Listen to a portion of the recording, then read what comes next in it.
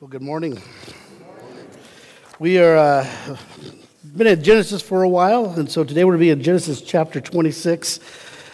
It's listening to those songs and singing, and I feel a little bit humbled in a sense of talking about what we're talking about today, just God being who He is.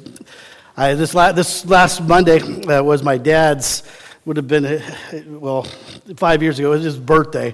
He passed June 3rd, so it's almost 5 years since he's been passed. And Monday I had a hard time a little bit, just kind of thinking about him, processing a little bit. And that night I went up to say goodnight, or actually check on my boys, what they were doing upstairs. And my son was sitting there, and I said, "How you doing?" He says, I'm fine. And I said, that doesn't sound, it's not like good, you know. Usually you say you're good if it's normal. And he says, "I'm fine." And so I said, "Well, what's going on?" And I had made a video for my dad's memorial service, and he got it out and had just watched it. And he was buddies with my dad.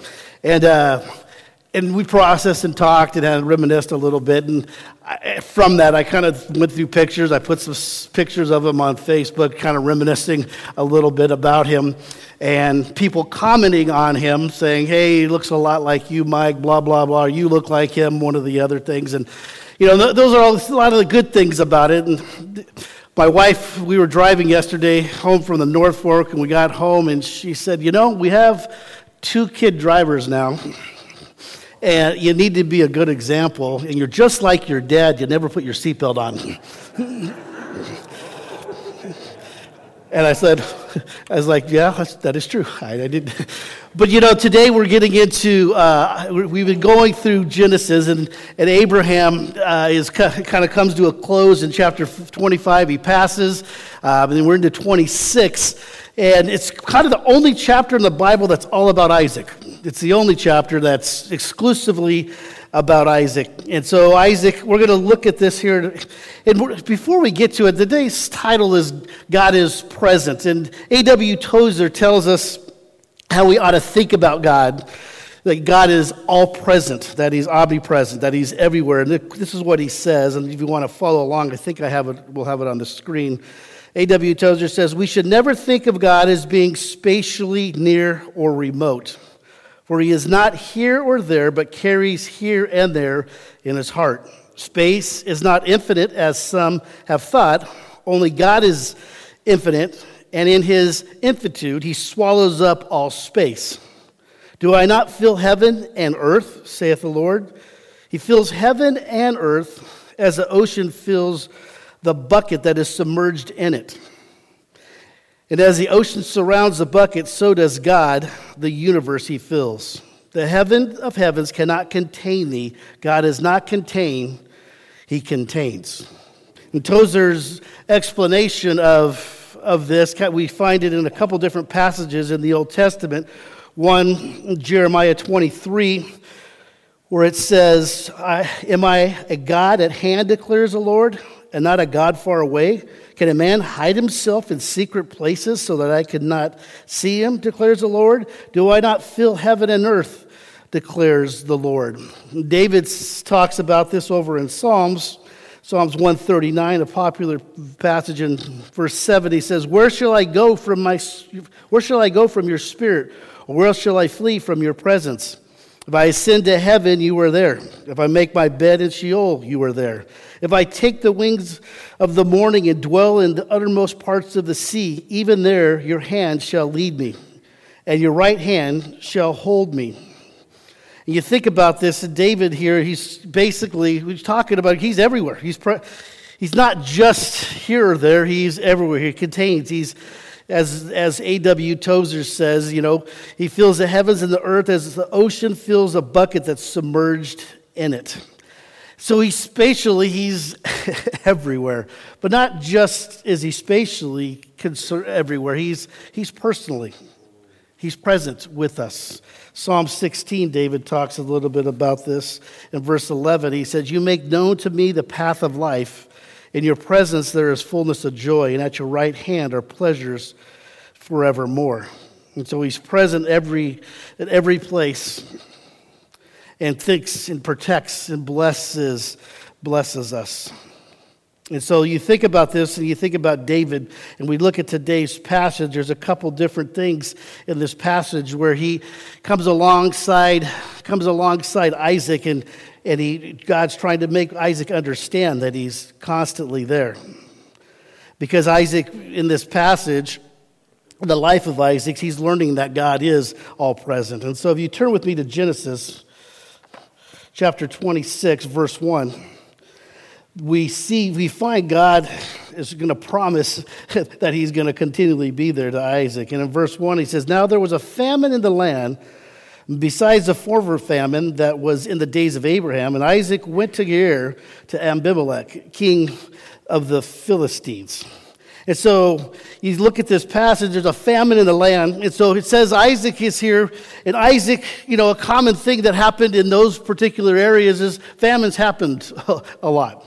There wouldn't be rain for a little while, and all of a sudden people would kind of take off and try to find out where they could find some water. And so there was oftentimes they were on the move. And Isaac was no exception to this. He was on the move. He's trying to figure out what to do. And just like his father, when the famine was in the land, he encountered King Abimelech. And there's no indication as to whether these are the same kings. We're not totally sure of that. But at the same time, there's a famine. And so he's trying to figure out what to do. And so he's on the move. And then we look at verse 2 here. And it says, "And the Lord appeared to him and said, 'Do not go down to Egypt. Dwell in the land of which I shall tell you. Sojourn in this land, and I will be with you and will bless you. For to you and to your offspring I will give all these lands, and I will establish the oath that I swore to Abraham your father. I will multiply your offsprings as the stars of heaven, and will give to your offsprings all these lands. And in your offsprings all the nations of the earth shall be blessed, because Abraham obeyed my voice and kept my charge, my commandments, my statutes, and my laws.'"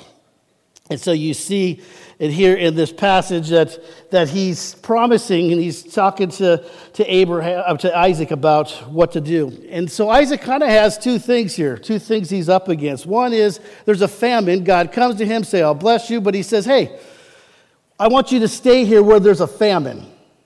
I don't want you to go to Egypt where where you could get water. I want you to stay here, take up root here. This is what I want you to do."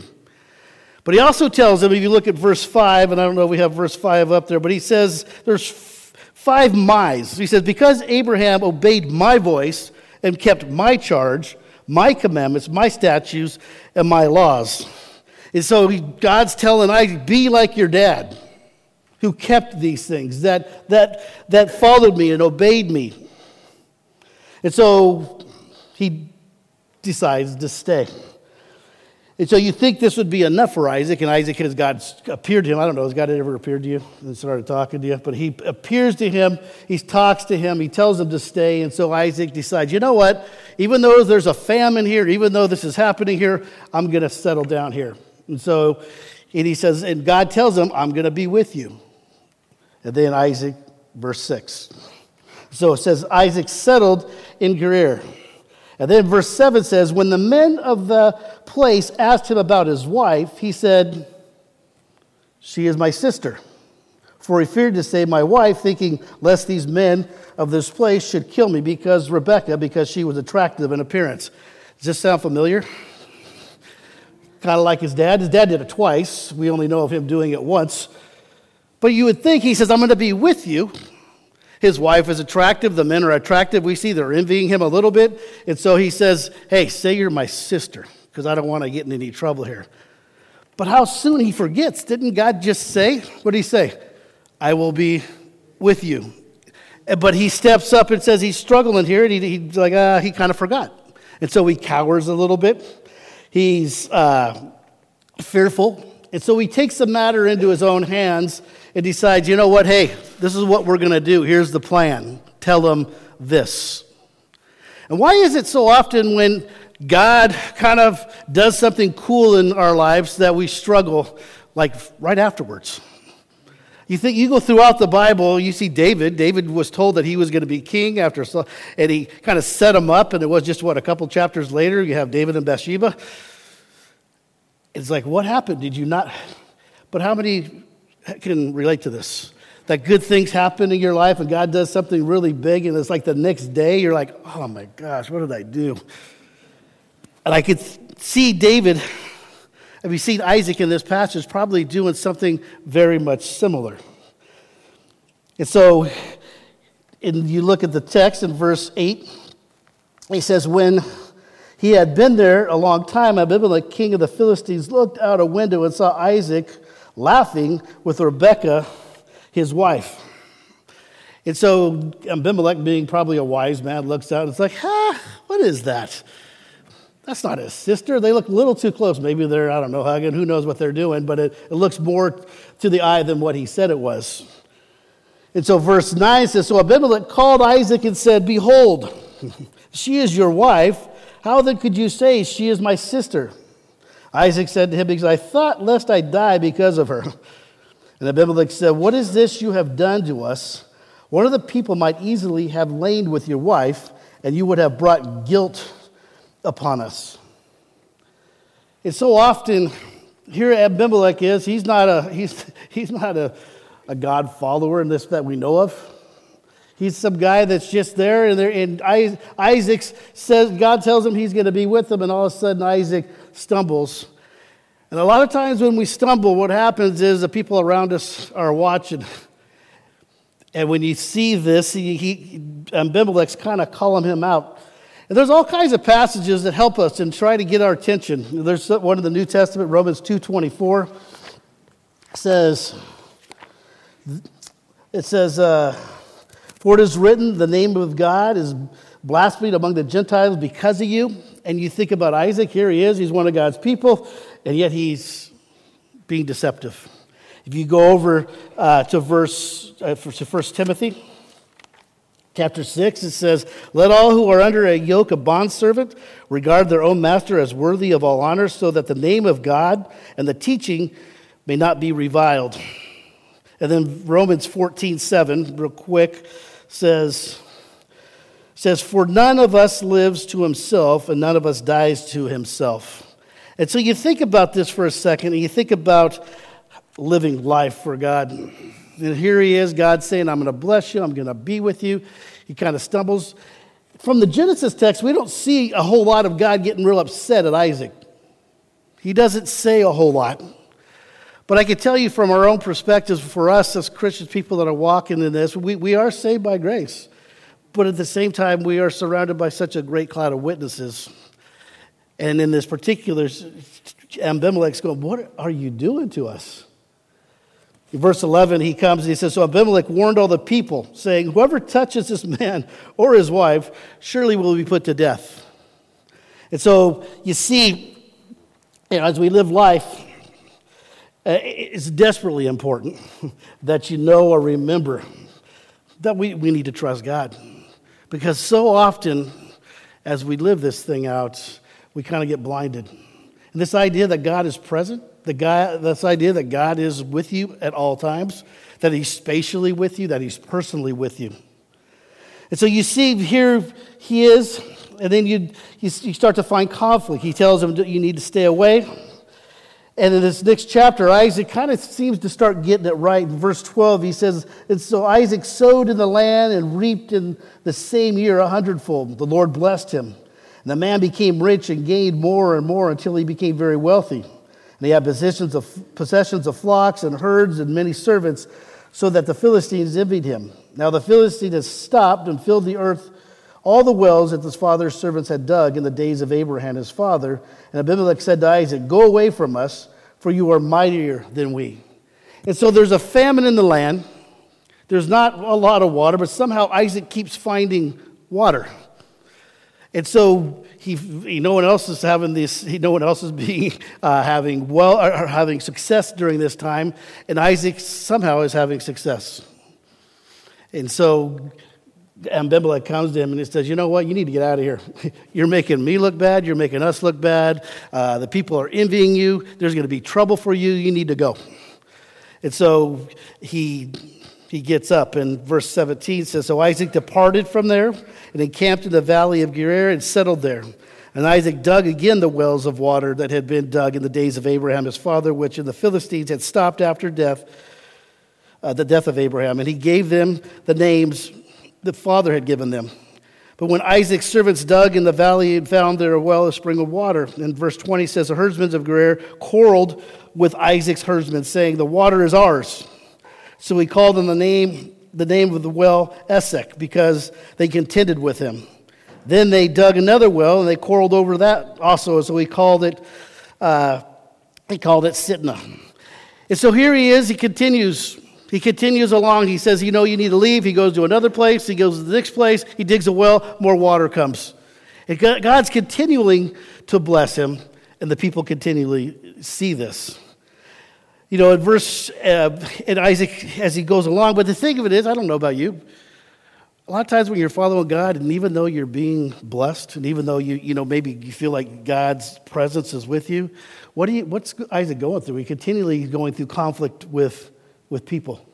Reading it in a story form here and looking at it in the scriptures, it's like, oh wow, how cool that is. Has anybody had conflict with people? First he comes to him and he says, hey, you need to get your people and your wealth and your stuff. You need to go. Get out of here. So he doesn't fight with them. He goes to the next place. He digs a well, one that his father had originally dug a long time ago. He finds water. Then the herdsmen come and say, no, that's our water. This is our valley. This is our place. Hey, foreigner, get out of here. And so he's like, all right. He goes to the next place. In the midst of following God, and when it gets hard sometimes, ever get depressed a little bit? Ever get a little bit down, even though God's blessing you, even though you're doing the right thing in the moment, you're doing what God's asking you to do, at the same time, you find it difficult because people are coming against you. People are telling you you're wrong. People are telling you you're not right. And sometimes in your head you get a little confused. And this really doesn't read into the story too much because I don't see what Isaac's thinking, but I know in the midst of life that becomes difficult when conflict comes along. When conflict arises. And so Isaac, though, we see from the text, he continually follows him and continually does what he's asked to do by God. And then in verse 23, it says that Isaac went to Beersheba. Basically, if you remember, that's where his father spent a lot of years of his life. And then in verse 24, it says, and the Lord appeared to him that same night and said, I am the God of Abraham your father. Fear not, for I am with you and will bless you and multiply your offsprings for my servant's Abraham's sake. And so you see, he says now, what does he say to him before? He says, I will be with you. What does he say now? I am. He says, I am with you. And so he believed, we see here, with all of his heart. And what he says in verse 25 is that he built an altar. It says, so he built an altar there, and he called upon the name of the Lord and pitched his tent there. And there Isaac's servants dug a well. And so there's this once again, this idea that God's coming to him. And he says, I am with you. I'm going to be with you. Continue on. And then in verse 26, really the pinnacle of the passage, he says, when Abimelech went to him from Gerar with that guy's name, his advisor, and Phicol, the commander of his army, Isaac said to him, why have you come to me, seeing that you hate me and have sent me away from you? In verse 28, he says, they said, we see plainly that the Lord has been with you. So he said, let there be a sworn pact between you and us, and let us make a covenant with you.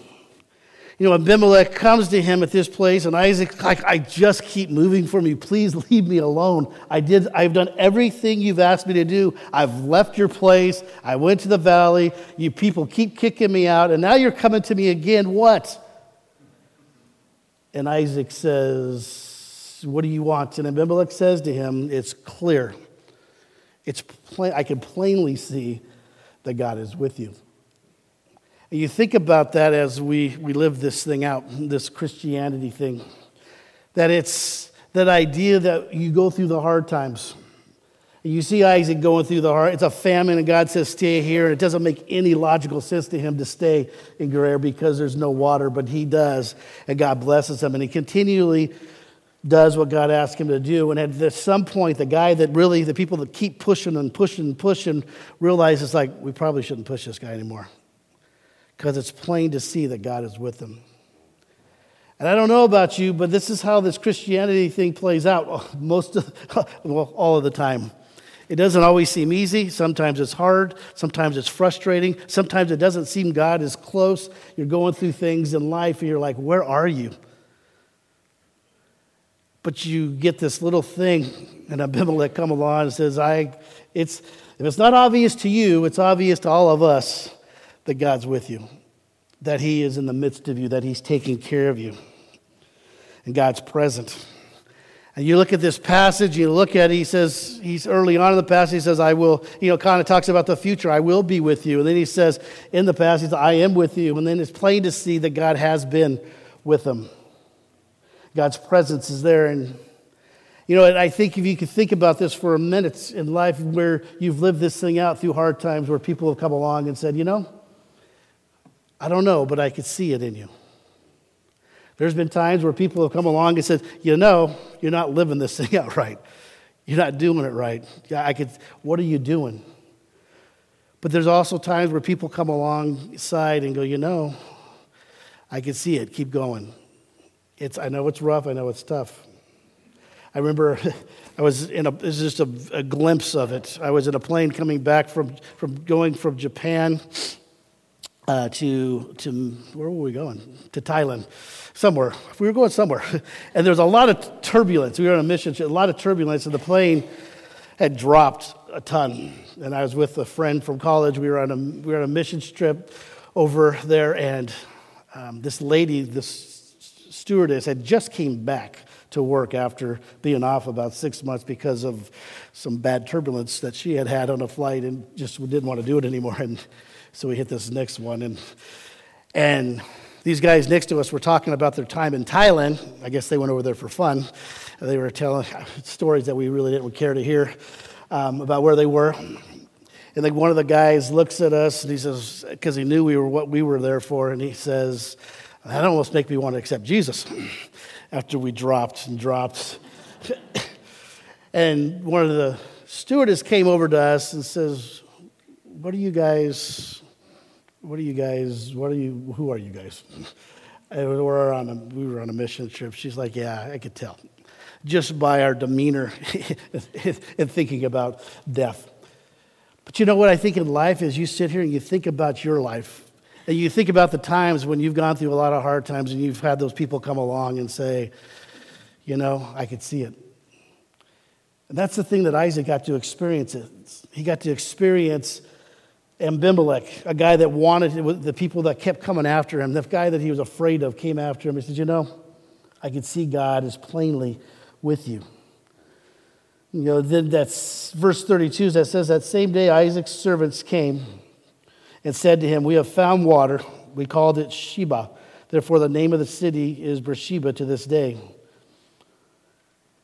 This thing that we're looking at, this idea that God is spatially present, that there's no place that he's not, that he is everywhere, that he actually personally cares for you.